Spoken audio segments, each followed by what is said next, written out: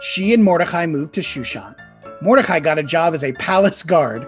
One day, he overheard two of the other guards making a terrible plan. I couldn't believe my ears. They wanted to kill the king and take power for themselves. I reported them, and they were fired. Meanwhile, Haman was a friend of the king. He was a bad man, but he pretended to be nice to make the king like him. Soon, Haman was promoted to be the king's second in command, the prime minister. Haman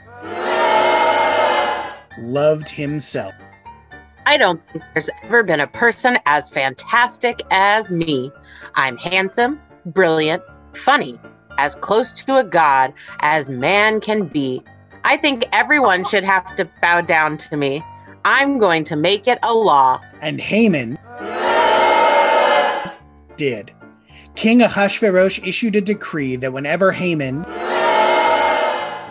passed, people were to bow down to him. On the street, in stores, at the theater, whenever Haman was near people, people had to bow. But Mordecai refused. No way. I'm Jewish, and we don't bow down to anyone. There's only one God, and God is definitely not Haman. Haman